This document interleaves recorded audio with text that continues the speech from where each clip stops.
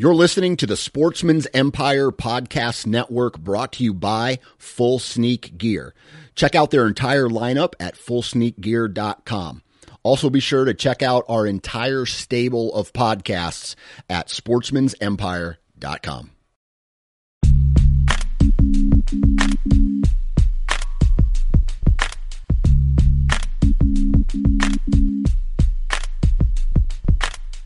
Welcome to the Nine Finger Chronicles podcast, brought to you by Exodus Trail Cameras, the #1 podcast for bow hunting product information and hunting stories from across the nation. And now, here's your nine-fingered host, Dan Johnson. Woo! Here we go again. Happy Hump Day, everybody, and welcome back to the Nine Finger Chronicles podcast. Hopefully everybody's having a great week. I know I am having a decent week. Still sitting in a cubicle. That's okay. I get paid. I don't really know where this introduction is going, but we have a hunter profile today. We're going to be talking with Mike Shinsky, and Mike is going to share with us some cool stories. And talk a little bit about how old he was when he started hunting. He's going to talk about just a whole bunch of different things in the life and times of Mike Shinsky. So, really cool podcast today. Another awesome hunter profile podcast. Other than that, guys, I don't have too much to tell you since the last thing. My daughter got stitches. Oh, now, I thought my garden was going to end up a big pile of crap this year. However, I just got probably a half a 5-gallon bucket worth of green beans out of it. I noticed that there are 2 potato plants that are still alive, and I'm going to get some potatoes out of there as well. So I'm pretty happy. Oh, and maybe like a half a dozen carrots. So I'm pretty excited that happened. Other than that, I am in I shot my bow tonight, and I did really well. And it's always good to end on a positive note. And 3 bullseyes. I was pretty happy with that. I ended with 3 bullseyes. That's as much as my quiver holds. And it's a good feeling when you walk away from a shooting session and you feel confident in your shot. So I'm happy with that. I'm happy that I got green beans out of my garden. And yeah, that's about it for the intro. Let's see. I didn't prepare for this at all. So let's see who is the commercial today. I'm looking at Ozonics. It's Exodus Trail Cameras. Exodus Trail Cameras are the most badass trail camera on the market. That is a fact. Exodus trail cameras, if they were to morph into a human being, that human being would be more powerful than if they took genetics from Bruce Lee and genetics from Chuck Norris, merged them into one person, with like super speed and super power, super power. Exodus trail camera man would definitely defeat that person. So that's something to think about when you are deciding to make a purchase. Just know that if an Exodus, especially the new Lift 2, if the Exodus trail camera was morphed into a human, it would kick the shit out of a combined superhuman that it was Bruce Lee and Chuck Norris. So if that right there convinced you to go buy a Exodus trail camera, please go visit ExodusOutdoorGear.com and enter the discount code when you buy your Lift 2, 9 fingers. That's the number 9 followed by the word fingers, and you will receive $20 off of your purchase. And all jokes aside, it's a kick-ass camera. Go to ExodusOutdoorGear.com, read up on everything, the specs of the new Lift 2 camera, and take advantage of this discount. Other than that, guys, hopefully the rest of your week goes well and the next hour goes as well as well. So let's get in today's Hunter Profile podcast with Mike Shinsky. All right, everybody, on the phone with me today, Mike Shinsky. How are you doing today, Mike? Doing well, sir. Doing well. How about you? You know, I can't complain, but I will tell you a little story. I had 2 podcasts scheduled today. And first off, I want to apologize for the first guy that I had to skip. But we were at a family gathering today, and my daughter bit it on some play equipment, and she had a really big gouge in the bottom of her chin. And so we had to go to the ER. And I thought for sure she was going to have to get stitches, and I was going to have to basically hold her down while this happened. But the doctor came in and basically said, "Well, let's just glue it shut and see what happens." So, no stitches. Great. Yeah, no stitches. Got away with glue, and that's why I had to bail on the first one. So I apologize to that guy. But I made it in time for yours, and we got a clean bill of health for my daughter, so there's that. But have you been doing it? I definitely feel special after driving 12 hours just to talk to you, man. I feel special, and I've never experienced the glue on the body to seal up a wound. I've had plenty of stitches, but not the glue, so I can't imagine how that feels. Okay, random question. What's the most stitches you've ever had at one time? 35. 35. Ooh, 35. That beats me by, I think mine was 27. And yours is probably a longer incision. My incision it's a tiny little incision. People could hardly guess that there was 35 stitches, but it was right above my left eye, basketball injury. And everybody thought there was a lot more. They thought there was a lot less stitches. But the doctor who did it, she said, "I'm going to make these really small, and you will not see much of a scar when they're done." And God bless it. She's correct. It's not too noticeable. That was a baseball injury, you said? That would be a basketball injury. A basketball injury. What, did you catch an elbow off the dome? Nope. That's the number one selection on Family Feud when I'm asking that question of how it happened. But no, I was running down the court thinking I was a great basketball player, and I was going to block a guy on a breakaway layup, and we went up, and there was inside of a rec center, a college I went to, University of Wisconsin-Milwaukee, and they had nets, and holding the nets down were weighted weights, and there was one weight in the entire gym that wasn't covered with plastic. And we hit the nets. I sat up instantly to see if he made the shot, and I felt something go thunk, and instantly felt, oh, wow, I got a lot of sweat running down my face. Yeah. Until I touched my face, and it wasn't sweat. Then, of course, college buddy comes over right away, helps me up, and he's like, "Dude, I can see your skull."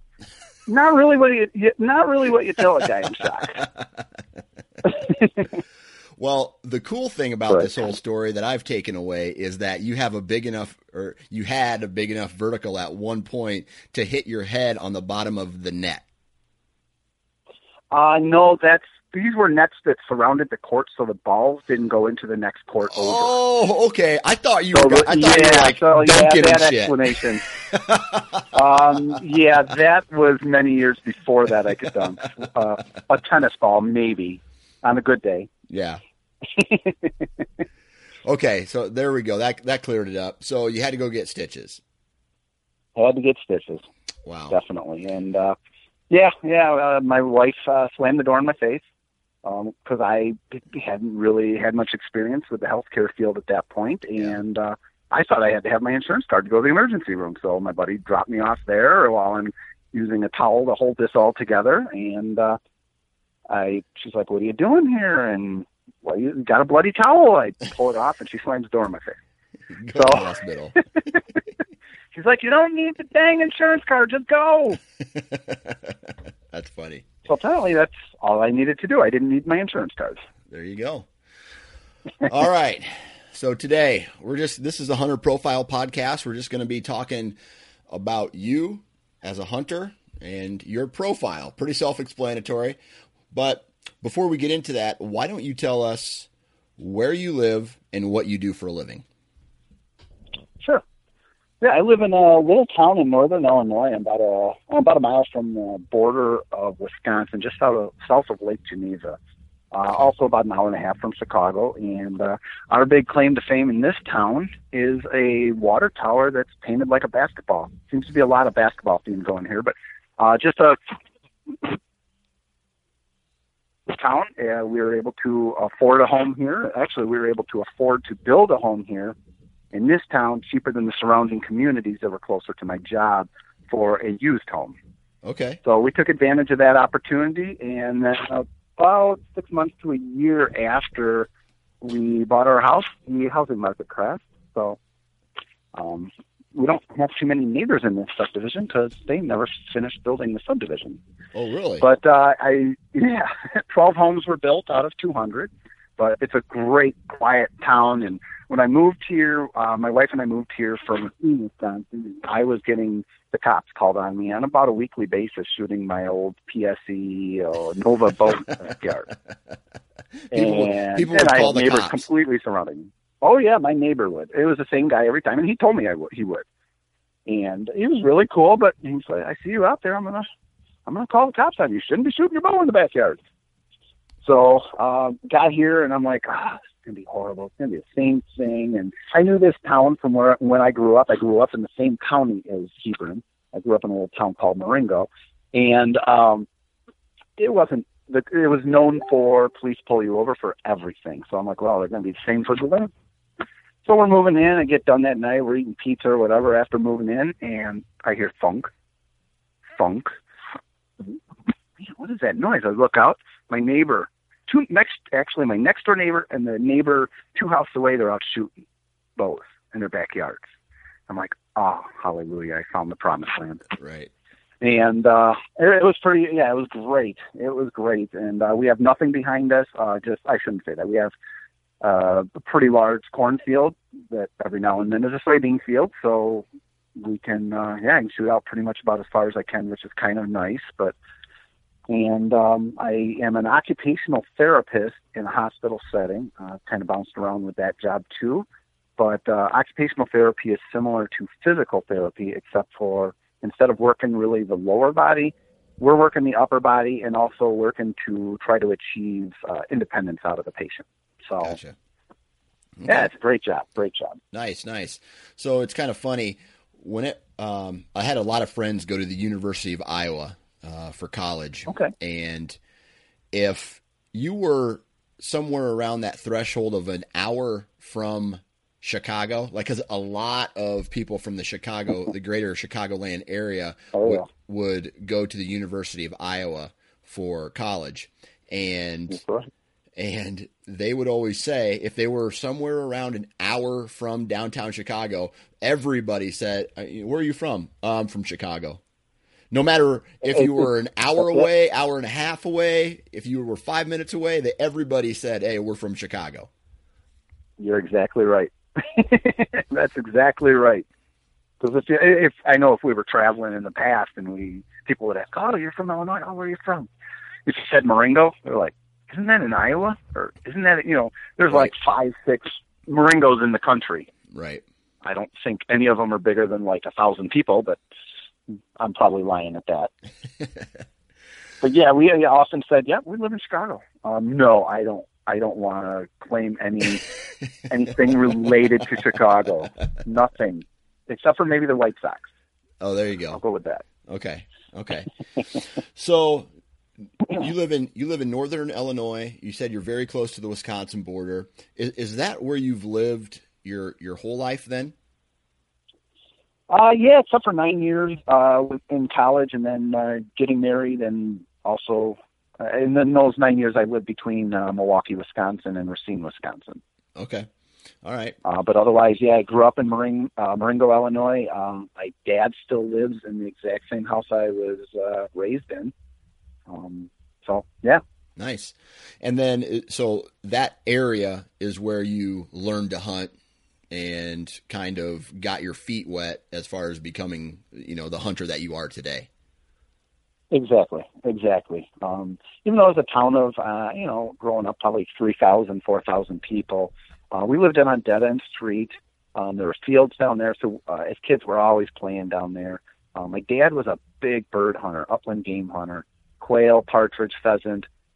Unfortunately, by the time I got to an age of where he could be taking me out and stuff, you can't find a quail or a partridge up here Right. without paying to go on property to shoot them. So I went out with him numerous times, pheasant hunting, which by then it was also becoming a challenge to find a wild pheasant. But the man was amazing. He was amazing. I was out one time, there was 3 guys. The other 2 guys unloaded 2 shots with their semi-autos. My dad was kind of off to the side further. The bird was angling out at a distance. He takes 1 shot with his 16 gauge, not even a 12 gauge, 16 gauge pump, drops the bird. And I'm like, oh my gosh, wow. Worshiping my father. That's awesome. And, Yeah. he's humble. He's so humble. He's like, he's probably pissed that he had to spend 35 cents on that round or on that shotgun shell. But my dad wasn't a big deer hunter.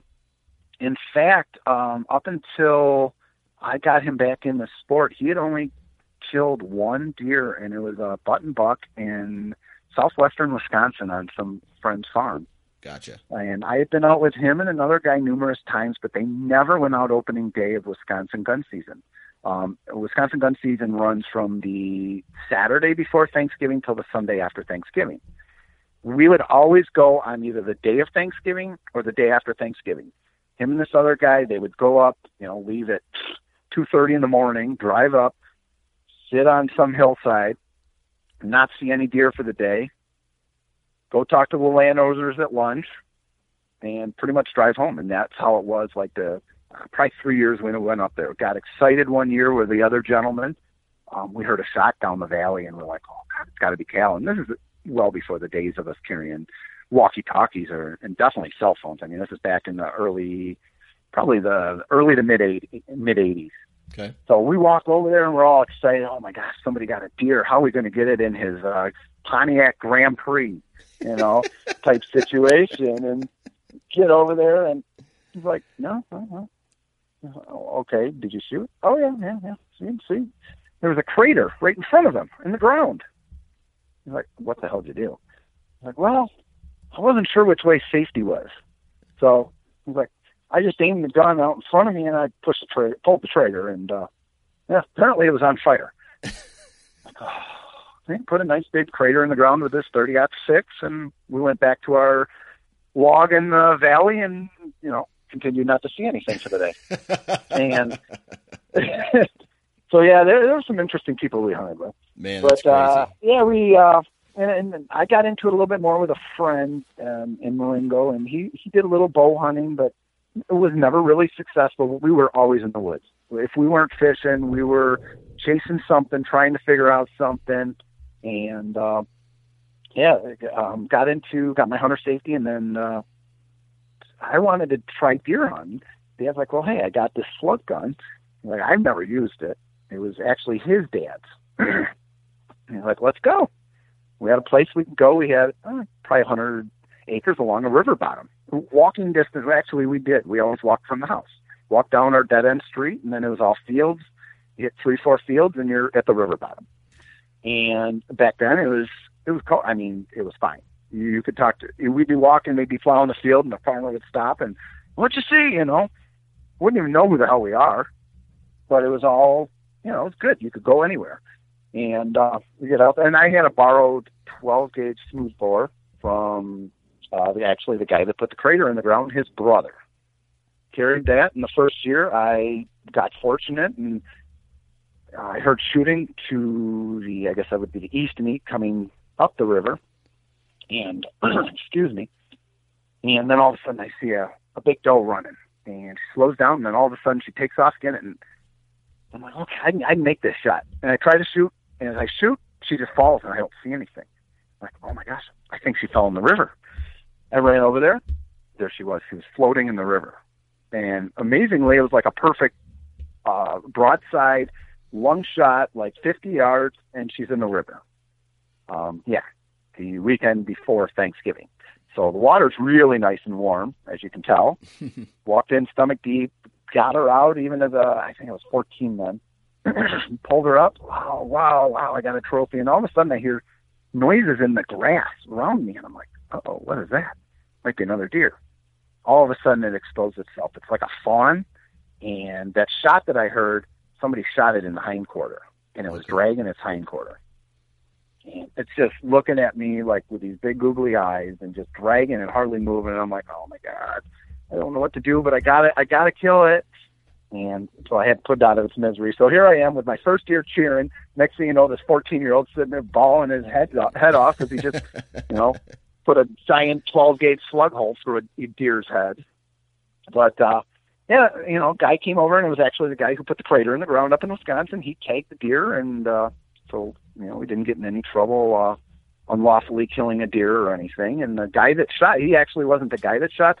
Come to find out, there was a gentleman between the two of us, and he walked off and ran into this other guy that tagged the deer, and he's like, yeah, I took a shot at it, but I didn't hit anything. But he also didn't walk over to see if he did hit it, because there was a blood trail all the way to probably exactly where he hit it.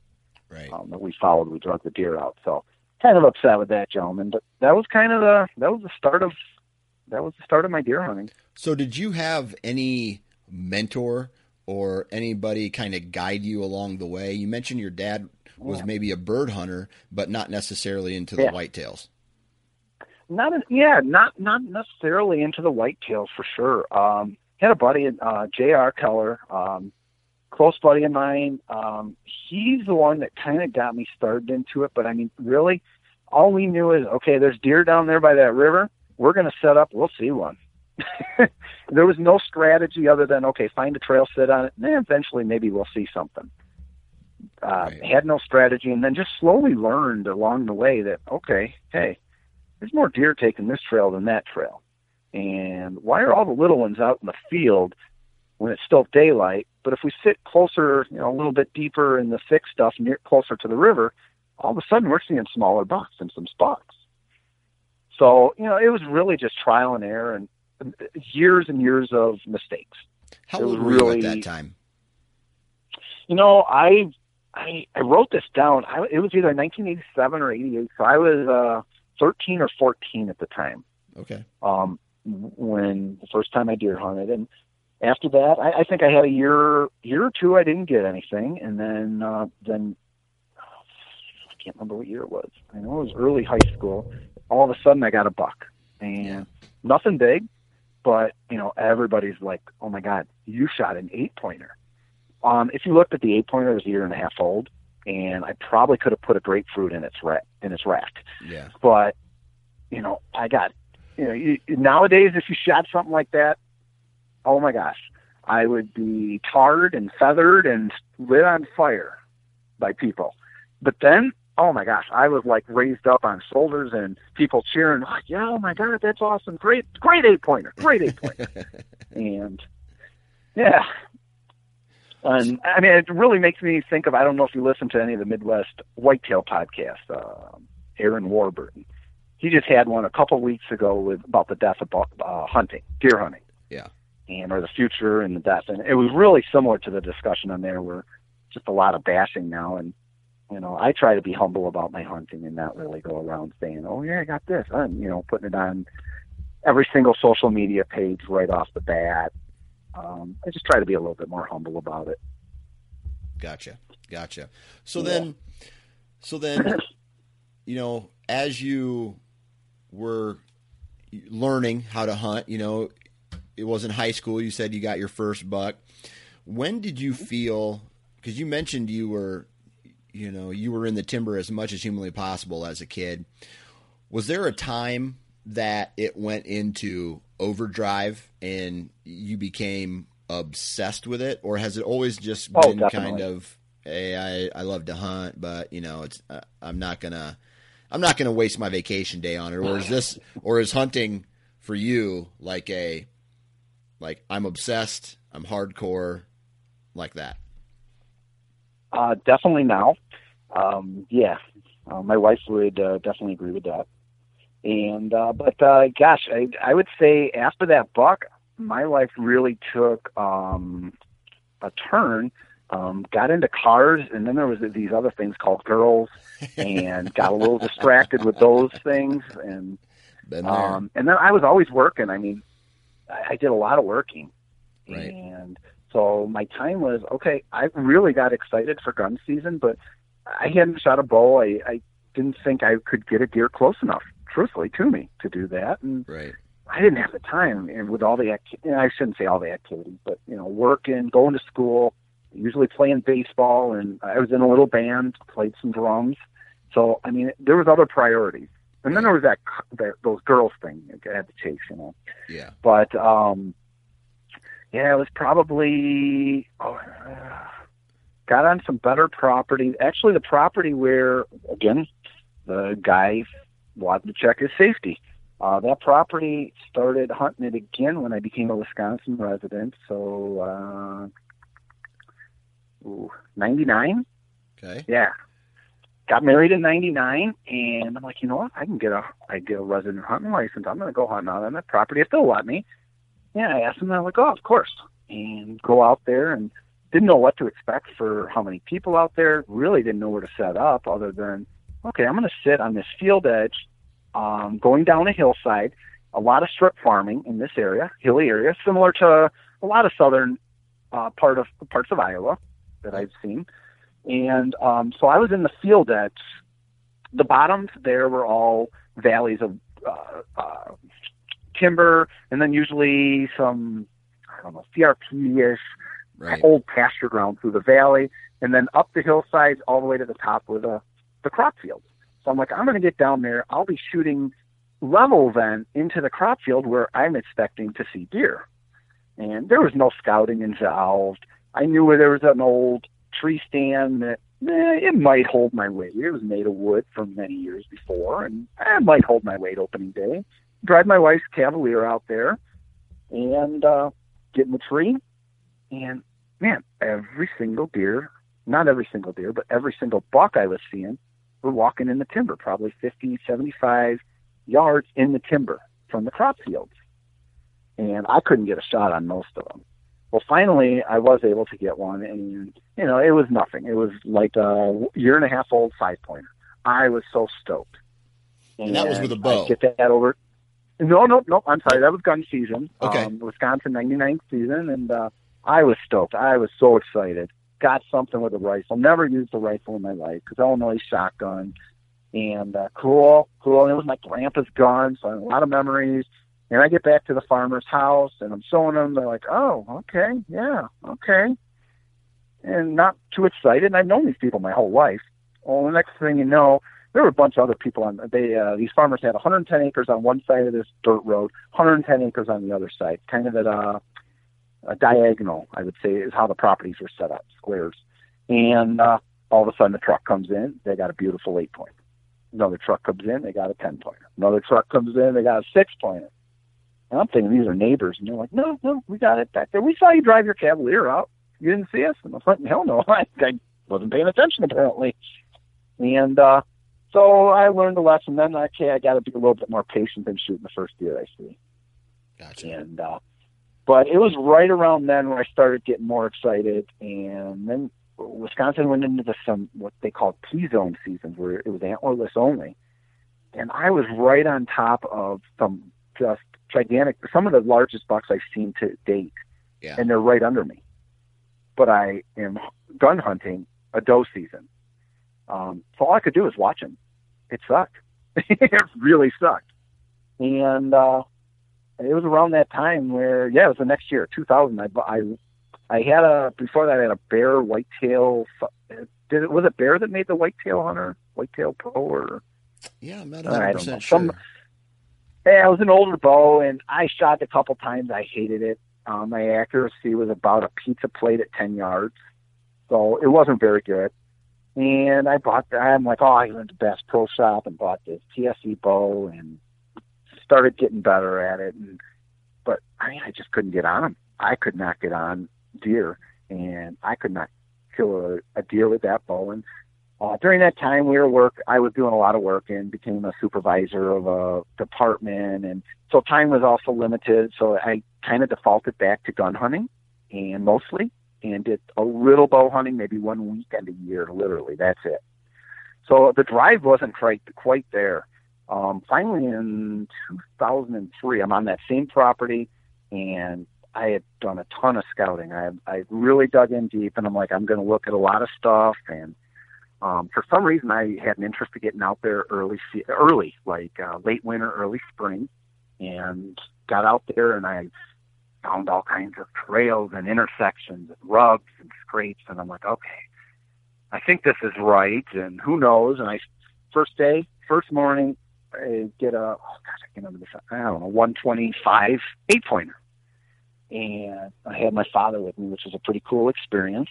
And he got to hunt the property. It was 2003. He got to hunt the property for free because the year before they discovered CWD in that area. Right.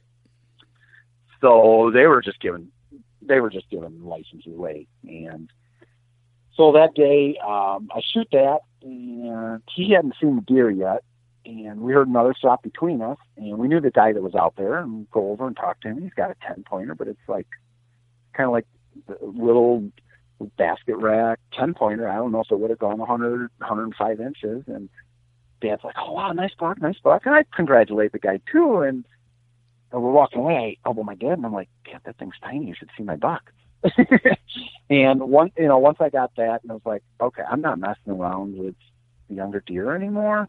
I'm going to try to shoot something older, and it doesn't have to have a big rack. That drove me for a while, but anymore it's like, nah, it doesn't have to have a big rack. It could just hopefully be an older deer. And I wasn't good at aging deer then. I had no clue. But I definitely worked on that through the years. And I'm sure I'm probably still wrong 50, 80% of the time. But I try. And one of these days I'll even send some teeth in to get aged to verify that I'm incorrect. So in somewhere around, you said 2000, early 2000s, you started making that decision to start hunting mature deer and not necessarily the first deer that you saw by. What were some additional reasons for that change in your hunting approach?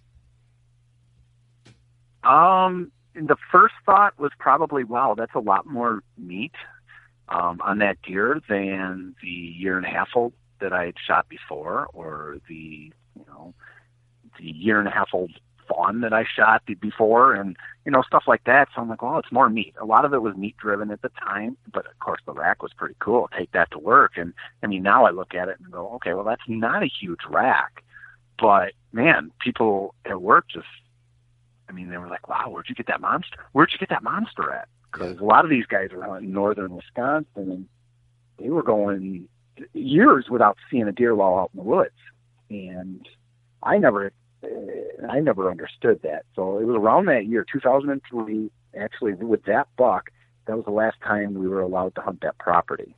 They ended up selling it, the 110 acres on the opposite side of the road as their farm. And then we were going to be able to hunt still the farm side 110 acres, which still had some freaking monsters on it. And I want to say it was over the summer of 2004, get a call from the landowner, like, I really apologize, but we have an offer we can't pass. We have somebody that's going to completely redo all our fencing and chop all the wood for us and everything, and as long as they can pasture their cows, but we have to give them hunting rights, exclusive hunting rights. And, these farmers were not a wealthy farmers. They were not rich at all. So, I mean, just going and getting some firewood, doing their fence, man, got them that. So I learned a lesson there. I'm like, okay, well, maybe I need to help out a little bit more on the farm.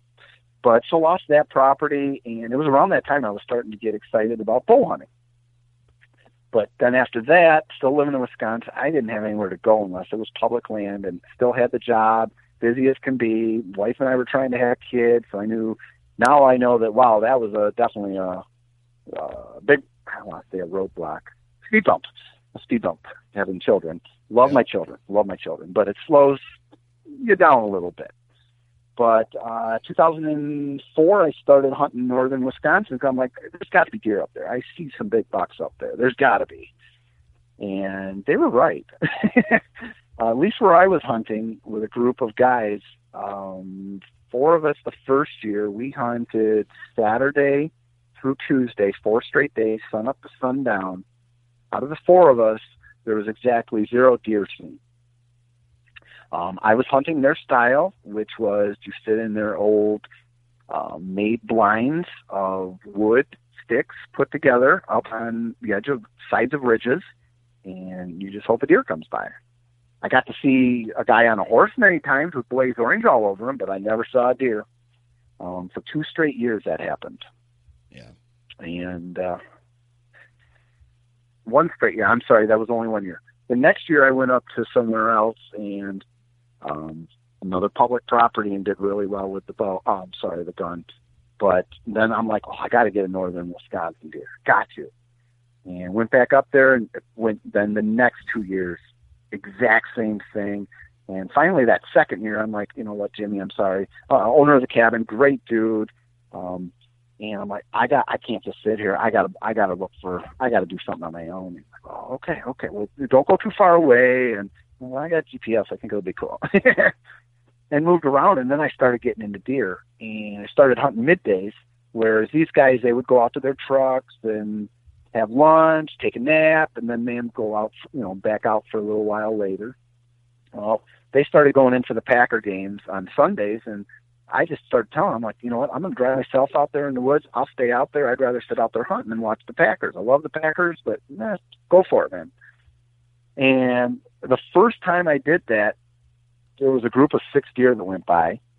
About an hour later, there was a group of 4 deer that went by. Not a single buck in these, but all of a sudden, I'd hunted 2 years, and this is going into the 3rd year, 4th year. I don't know. I'm lost on the years now. All of a sudden, there's 10 deer in the plane of like an hour and a half. Whoa. I think I'm doing something right here. So, yeah, still never got a deer in northern Wisconsin, but did kind of find out a little bit that, hey, deer actually move during the day. So, I mean, that's how most of my hunting's come about. It's just trial and error and figuring a lot of stuff out on my own, and then kind of just getting into, there was a DVD I watched. I can't remember what year it is, Dan, but it was a Blood Brothers production. It was Hill Country. And I'm like watching that. I'm like, okay, this is the property I'm hunting and up there and very similar. I didn't like, I got annoyed by one of the people in it and whatever. And it was a couple years later, and I can't say that really helped me up there in the big woods, because I stopped hunting up there. But I got into the hunting beast, and I was already understanding that, hey, okay, beds are here, food is here. You can hunt a transition or try to get closer to the beds if you're not seeing the deer. And I would say seeing the Blood Brothers stuff that they were doing, and then the hunting beast, that really like flicked a light switch and helped me put a lot together of questions that I couldn't answer on my own. That helped a lot. And some great guys, not just that site. I'll say there were some other areas that I came across that were helpful too. But those were the 2 major areas, 2 major things. Gotcha. So what year did you start to pick up the bow? I mean, somewhere, sure. and really start digging in on, not necessarily just going in for gun season, sitting, waiting, move, and then, yeah, it hasn't been that long. Moved back to Illinois in 2006. I did not bow hunt that year. I do know that.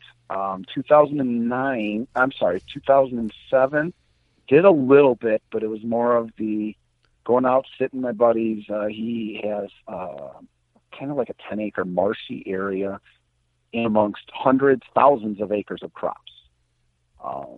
While the crops are up, you can see some deer. Once the crops are out, you will not see a deer around there until the next year.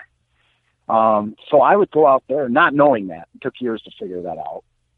and there was one stand out there.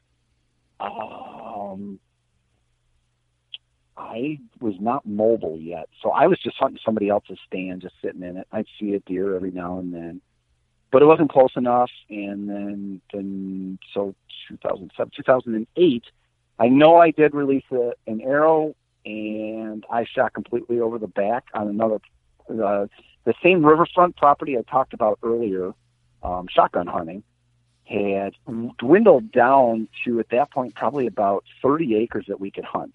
Nowadays, actually, I have access to only 3 acres along there. It's just a narrow strip that runs perpendicular to the river. It's kind of a bugger to hunt because the one landowner will not allow you to retrieve anything on the property. So you've got to hope and pray that it runs the other way or runs across the river. Which has actually happened every time. But I started hunting down there, and I shot right over a deer. Didn't have a rangefinder. I guessed it with 20 yards, and I guessed it at 30 yards. I put my 30-yard pin on it, shot right over her back, walked out there later, 20 yards. Son of a gun. So went that day and bought a rangefinder. Found that that's a really good tool to have for bow hunting. And 2009, I went, got access to some different property up in Wisconsin. Talked to my neighbor. I was telling you, one of them that shoots here. We started getting together and talking more and more about hunting, and because he was doing his own thing, I was doing my own thing, and doesn't sound like a talking to you, but I'm kind of an introvert, so we didn't really discuss it that much. We just knew each other's shot, and I knew he hunted somewhere in Illinois, and he knew I hunted somewhere in Wisconsin. So we got together, and I invited him up hunting with me on this new tract of property I got. And in Wisconsin.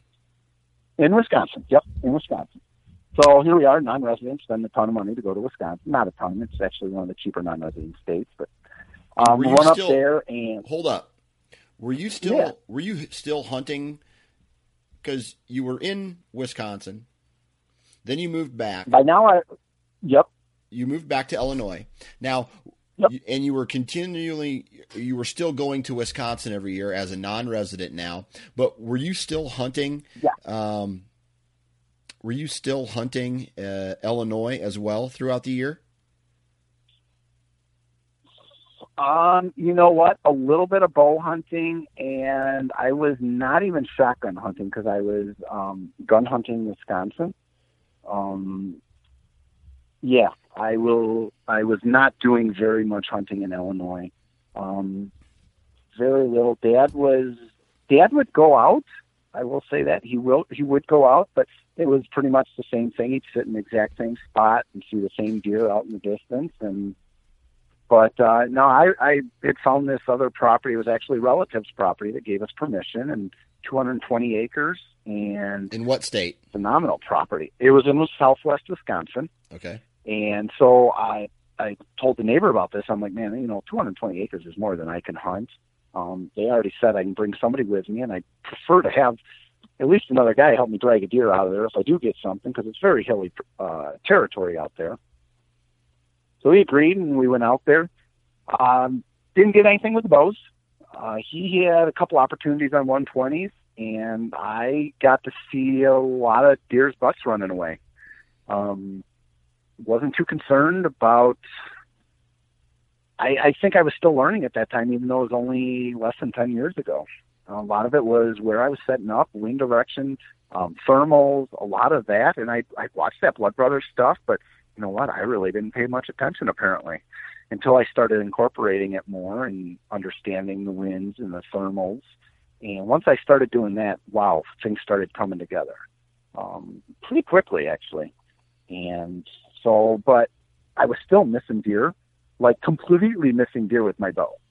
And I finally had it up with that, and I'm like, I'm upgrading. I'm getting something different. And he had this, what was it, a switchback, Matthews switchback, this neighbor of mine, Roger, down the street. And, I liked it. Buddy then bought one. So I shot his, and the only thing I could find, that I was not good with the thing after 30 yards, but up to 30 yards I was deadly with it. So I was going to buy it, and I went and checked out some other bows, and I ran across this, dealer in a town near me, and he sold these bows called Elite. I had never heard of Elite in my life. Read into him about it. I'm like, oh, okay. So the guy who was like the engineer or whatever with Bowtech started this company, and oh, okay. So bought a GT500, loved it. Went out, and that was 2010. And went to that property up there in Wisconsin at opening night, and I got a little buck, and that was what I was going to do. I had no set limits on the first deer with a bow. I just wanted to get one under the belt because it had been a little struggle through the years. I got that one, and then that year I shot 3 bucks, and they just got a little bigger because then. Excuse me. The year before, like I said, this neighbor Roger and I, we hunted Wisconsin on my property. For 2010, he invited me to some public property he had been hunting. But, he kind of keeps it quiet. He doesn't really tell anybody where he hunts. He just says public property. He told me where it was, so I started researching it, looking at maps and everything, and got down there. And first night we're there, he shoots a 13-pointer. And I'm like, wow, this is awesome. And there's bucks running everywhere. I mean, it was the best chasing of the rut I've seen almost the best in my life. And 2 days later, I shoot I don't remember the size on it, but probably game close to 130-inch 9-pointer. And I'm like, holy cow, now I got it. This is great. And the deer came in exactly how I wanted it to, and I'm like, this is not right. I got to be doing something wrong for the deer to do what I wanted it to do. Something was wrong because I don't have that kind of luck. And then a day and a half later, I shoot a 14-pointer that scored a lot more, and it was just a phenomenal trip. 3.5 days, 3 bucks.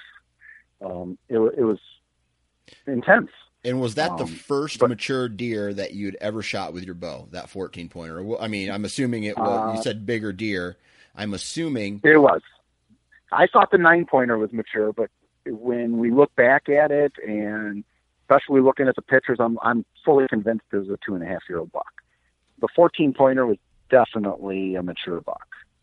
Never got an aged or anything like that, but you can just see the circumference on the bases, the size of the brute.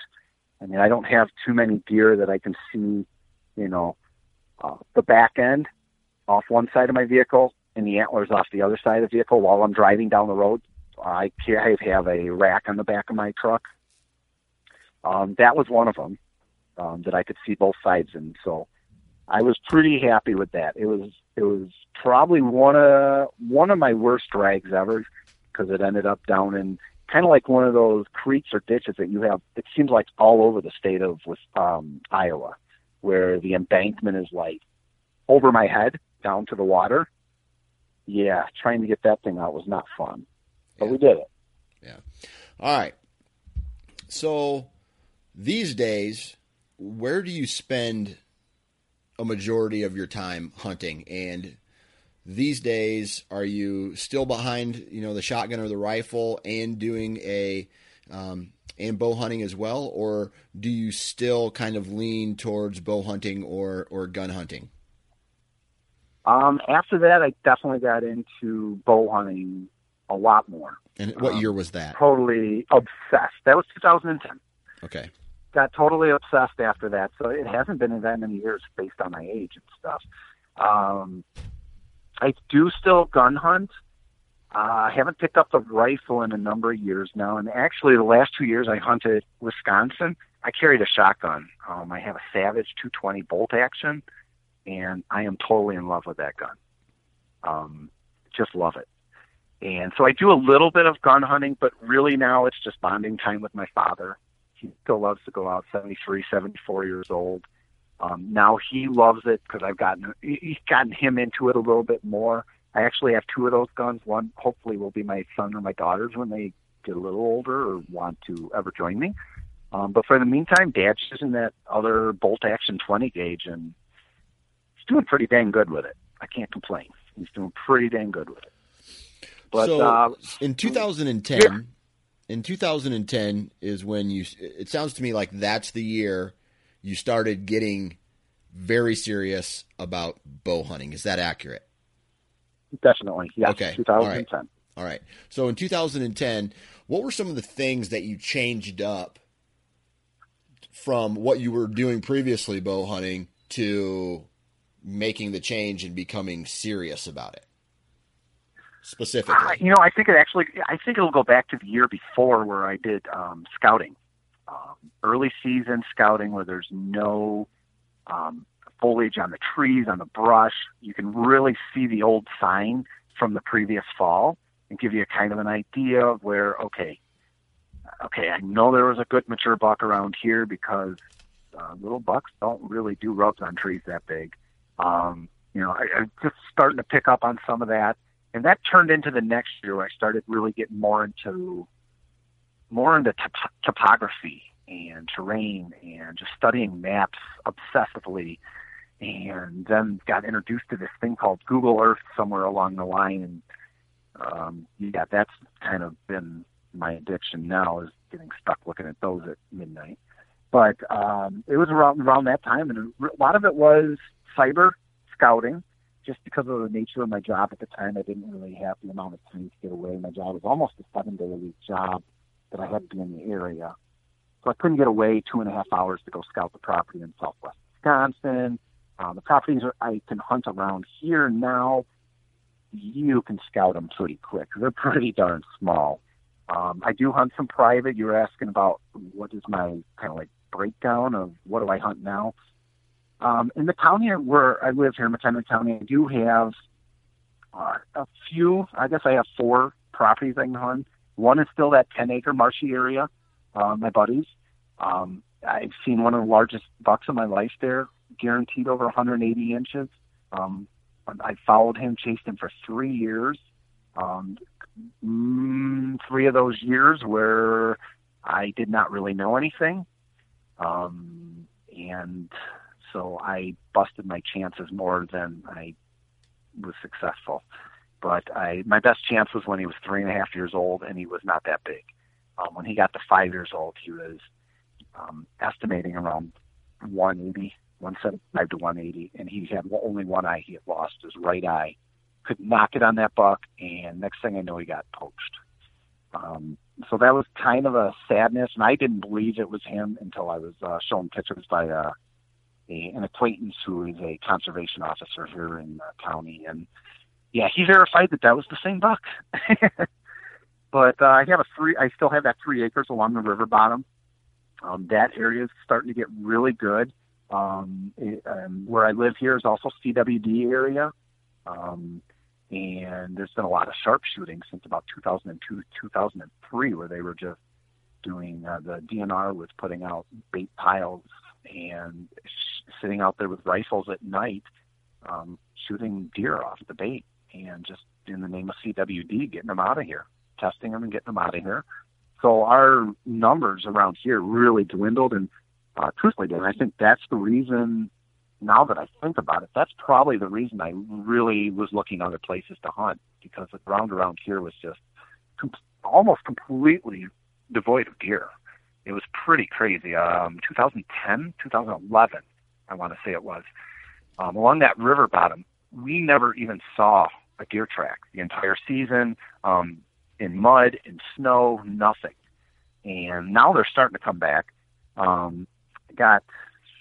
Further down that river, last year I just got access to 30 acres.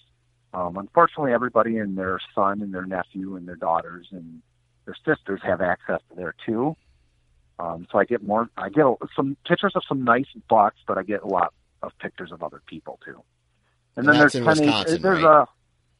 Nope. These are all the private I hunt now is in. Actually, everything I hunt now is in Illinois. That other property I was telling you about in southwest Wisconsin, I was hunting with Roger, 220 acres. That ended up, we ended up not being able to hunt that anymore in 2013. And actually the last day Roger and I hunted that property, he shot a buck and I shot a buck, and that was my second buck that tested positive for CWD. But October 26th, 2013 was the last day we hunted up there, and that's the last time I hunted in Wisconsin. Since then, I've been doing those 4 private acreages. The other one is a 10-acre estate surrounded by other houses. I did it one time. I don't know if I'll ever go back because it's kind of weird sitting in a tree and you're watching kids jump on their trampoline. All right. Hang on a second. Slow down. Yeah, I'm jumping all over, Dan. I'm sorry, man. I want to talk about this CWD zone that you hunted in, because you said that you shot a couple of deer that tested positive for CWD, correct? Correct. Okay. So what year was that CWD broke out? And then was it a rule that, once the CWD outbreak happened, that all hunters had to go in and check deer? You know what? I don't think it's ever been mandatory. In Wisconsin, there was a big fright that happened when that happened. Right. I want to say that was 2002, I want to say, is when there was just a big fear. And my hunting acquaintance at the time, actually, that would ride out from Milwaukee with me, he gave up. And actually, as soon as he heard that there was CWD, I want to say that was January or February where they announced it here, he threw away all of his venison from the fall prior of a huge doe he got out there. Yeah. But, so that was around that time, and there was just a lot of fear. So most people were actually just dropping off their deer at the check-in station and dumping them. Right. And then Wisconsin went to this earn a buck thing because there was so many deer out in this area where you had to earn a buck. And there's a lot of stuff going on with that, where there were stories of people registering the same roadkill doe 5 times just to get their buck tags and stuff like that. I don't know if it ever happened. Tried to do it legitimately myself. And so this earn a buck, that was some of my struggles too. So this earn a buck, was that to control population or to help really fight was. CWD? You know what? I don't know. It happened around that time. My thought was it was to help CWD, but I look back at it now, it's definitely population control. They were trying to get rid of many deer as possible, and there was a lot of resistance to the sharpshooters in Wisconsin, much more than here in northern Illinois. And so they were just trying to shoot as many as possible. But, most of the people I actually knew hunting up there, they hunted just exactly the same. And a lot of the locals, they wouldn't even turn their deer in to get tested. They would register it, but they didn't want to get tested. They didn't really want to know, and they didn't want the state to know, or the DNR of the state to know that, okay, there was a CWD positive deer shot on my property. Now we're going to circle this area. This is a hot zone. We're going to kill everything in the area. Right. And so there was a lot of that going on, but I loved the earn a buck. Within a couple of years, there was that age class of deer just really grew, and those bucks were enormous. There was some just enormous bucks that was running across then. A lot of the other hunters in the state were really complaining that how bad the earn a buck was, but I liked it just to see the bigger bucks. Right. So going back to the CWD zone, you killed 2. You said 2 deer, right? Was it 2? I've actually gotten 3 now. Okay, 3 deer that had tested positive for CWD, and because it wasn't mandatory, did you after you shot deer, you knew that you were hunting in a CWD positive area, so you decided to, hey, I'm gonna still go hunt, but I'm gonna have these deer tested after the fact? Correct. Okay. Correct. I have a rather paranoid wife. I love her dearly, but she's rather paranoid, and I guess that's a good thing at times. So I did get every single deer tested. And 2009 here in Illinois, that river bottom, at that time there was about 30 acres we could hunt. And I got and all 3 CWD bucks I got probably would go around 130. That was a 10-pointer. And chasing 2 does, running hard as can be. Got him. So what was that process nobody thought like? this was possible. Which process? The process of going in and, like, I shot a deer, I'm going to go get them tested. What took place after, after you shot that deer? You're like, well, I'm going to go get them tested. Well, we still had regular check-in stations at that time, And at the check-in station, there would be state DNR workers working, and I want to say then they were actually taking out, actually I think they were taking the head then. So they'd cut the whole head off and take the head. Gotcha. Then they got a little bit better. I wouldn't say better, but they improved it to where they were only taking the lymph nodes out of the neck. So instead of driving down the road with a headless deer, dripping blood out of its neck stump, now all of a sudden, you got just a little slit in its neck, not a big deal. But the tests were pretty quick. The first one I ever got, like back in the first year, 2002, 2003, that first deer, it took until March for me to get the results, and I shot it in October. Okay. So that was not cool. That was pretty disappointing. But nowadays, it's down to probably about, it depends on the season. If it's before the first shotgun season, you're going to get your results in 2 weeks. Right. If it's a shotgun deer or after, probably looking at more like 4 to 5 weeks to get your results. Okay. And So, what year was there's that? a lot of people that don't do it. What year was that you shot your last CWD positive deer? 2 years ago. Okay, 2 years ago. 2015. Yep. Okay, 2015. So when you shot that deer, let's say the first one, right? And then you shoot one more, and then you shoot one more. Were you hesitant to turn it in thinking that, oh my God, they're going to bring sharpshooters in here, destroy the population, and I'm not going to be able to hunt anymore? Well, the first one, I guess no. The first one, no, because I had access to 30 acres, had no access to the surrounding properties. The one, like I said, the one neighbor is not the nicest. He doesn't allow anybody on there, let alone sharpshooters. Never saw anything set up there. So I guess I wasn't. The biggest thing I was concerned about was 2009 with that buck. Was here I have, I think it was 85 pounds of meat, solid meat, all in the freezer. I do my own butchering. And then all of a sudden they're like, well, we're going to come get that meat and incinerate it for you. That really bothered me more than anything, more than the fact that, oh, I got a CWD deer. It was more like, dang, that's 85 pounds worth of meat. I mean, it was some really good meat. Yeah. So, but since then, that's kind of what I've done. The last two, actually, I have some friends that have been like, backstraps, you don't throw those away. Yeah. You give them to me.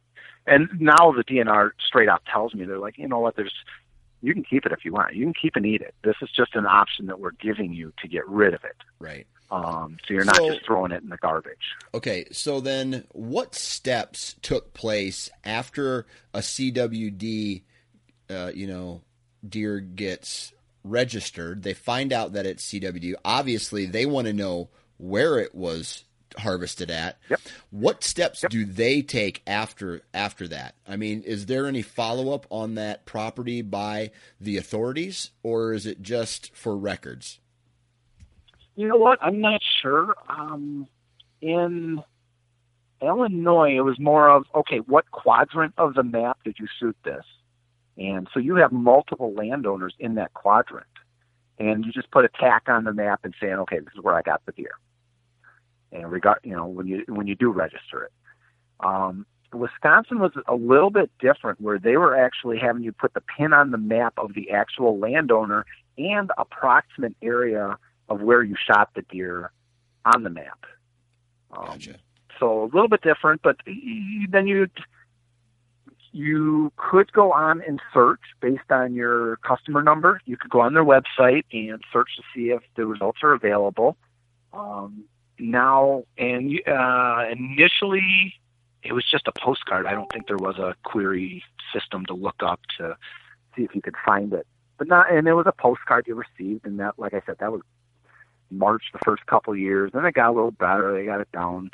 But now it's either an email, and I think I still get a postcard too, but it's definitely like an email, and like I said, I'm searching to a couple times a week just to see, okay, have they gotten this tested yet? Is it positive? Is it negative? Especially after getting a couple positives through the years.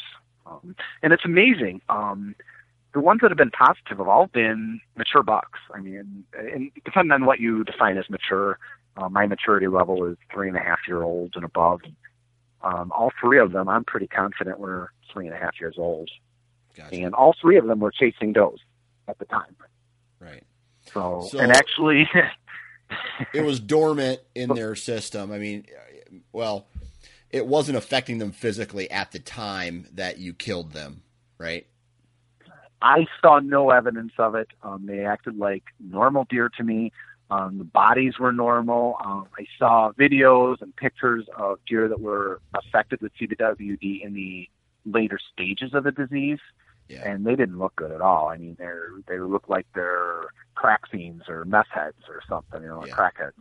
Yeah. Just looked lost out of their brains and skinny as hell. Gotcha. So, yeah, I never, we got one deer on camera off this property, that 220 acres in southwest Wisconsin, that did not look good at all, but after further review, seeing some other footage, it looked like she had been shot and was just kind of recovering from those gunshot wounds. Right. Gotcha. So, all right. So we've kind of covered a lot of different things today, but what do you got going on this year? Anything exciting? I know in an email you mentioned that you're trying to get into Iowa, but you did not draw an Iowa tag this year. Yeah, I was really optimistic about that. I had 3 points going in. Neighbor had 4. Another guy who was going to join us, he had 3 also. He didn't want to do it as a group.